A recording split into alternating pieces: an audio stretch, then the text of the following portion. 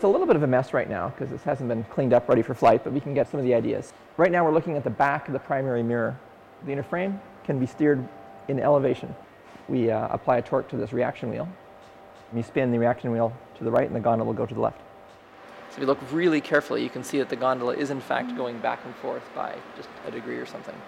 So you can actually see what it's doing here on the screen, showing the path the blast would be mapping on the sky right now. So it's going back and forth, back and forth, back and forth. So it's almost up to the corner here, and it's going to turn around and start scanning back the other way. And eventually, when it's all done, we'll be able to make a picture of this box on the sky. So when we make a map with blast, it's kind of like the reverse of an inkjet printer. You know, the inkjet printer goes back and forth and laying down ink. This goes backwards. We have our eyes that go back and forth, the map across the sky, and then we, in reverse, make a map out of it. Ed and David will have written a complete schedule file before we launch that, you know, at this time, we're going to go look at this part of the sky, and then at this time, we're going to go look at this part of the sky. For fine pointing, there's a pair of star cameras. These are the integrating star cameras, and they're the primary pointing sensors for blast.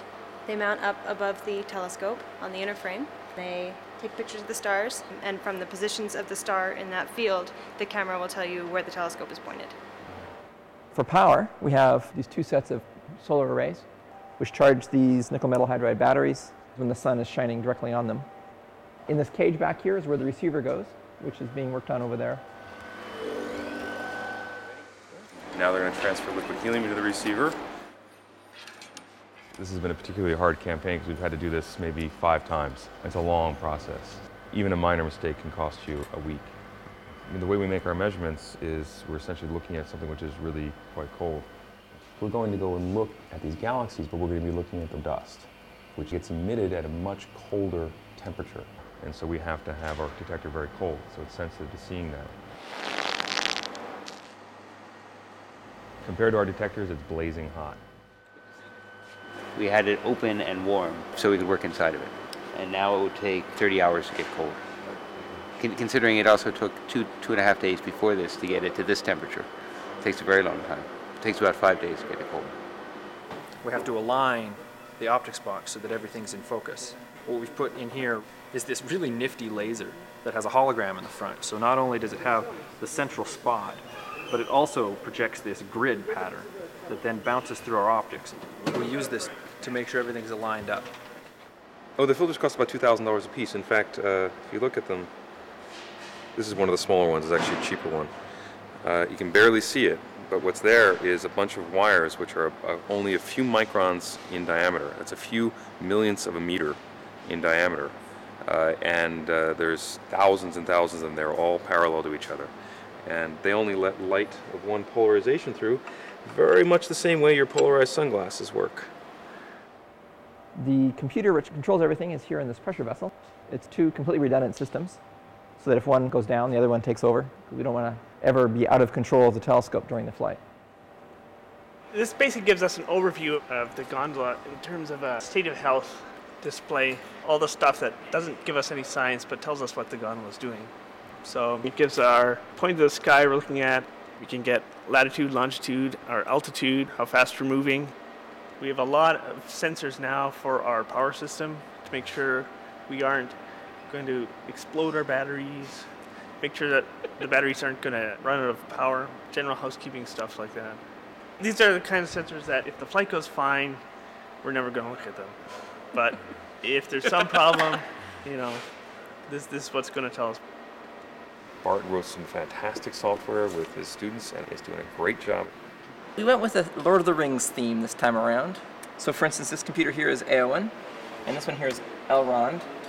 The name of the program is Palantir, and so you have a little icon here. Saruman's using the Palantir to look into the future. It glows when we're getting data, and it turns black when we're not. And we've got over here the 3 trolls from The Hobbit. The flight computers are Frodo and Sam, because they're carrying the ring into Mordor there. And they're in a pressure vessel, because we need to keep the disks at atmospheric pressure. Before we launch the telescope, on the ground we would like to have some estimate of what its sensitivity is to submillimeter light. The way you do that is to take a submillimeter light source, and what we've been trying to use is nitrogen, and sticking that in front of the telescope. So we only have some rough measurements that we've done here in the lab and extrapolating to what we would see focused to infinity. Because we're focused at infinity, we would have to put our calibration source really far away from the telescope, about 5 kilometers. The problem is, if you put a source really far away from the telescope, there's no way you can see it because the atmosphere absorbs all of the sub-millimeter light. We don't have a really accurate measurement of what the sensitivity of the telescope is.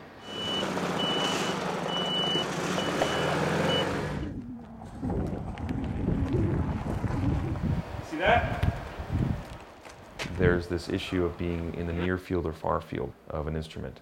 And you can think of it as blinking your eyes back and forth. There's the camera 1, camera 2 thing. And if there's an object very near you, it flips back and forth against the background. So you see it from 2 different perspectives.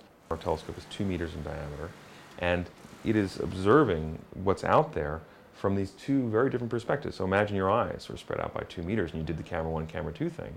Well, your finger would have to get really far away from you before you didn't see it perceptibly move against the background. For our telescope, that happens to be many kilometers away, so that is not an effect.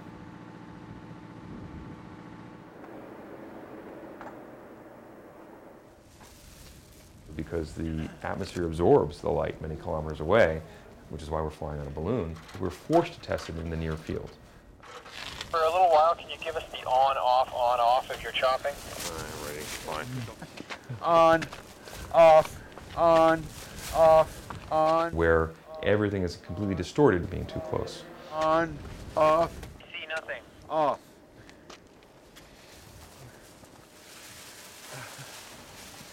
On, big on. See that?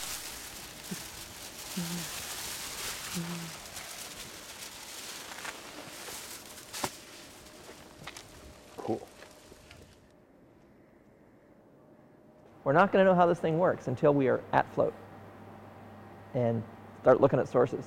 And there's going to be an awful lot of nerves when we start making the scan on that first source. Are we going to see it? Is it going to be compact? Is it going to be bright? Is the instrument working like it should be? And it's going to be exciting and really stressful.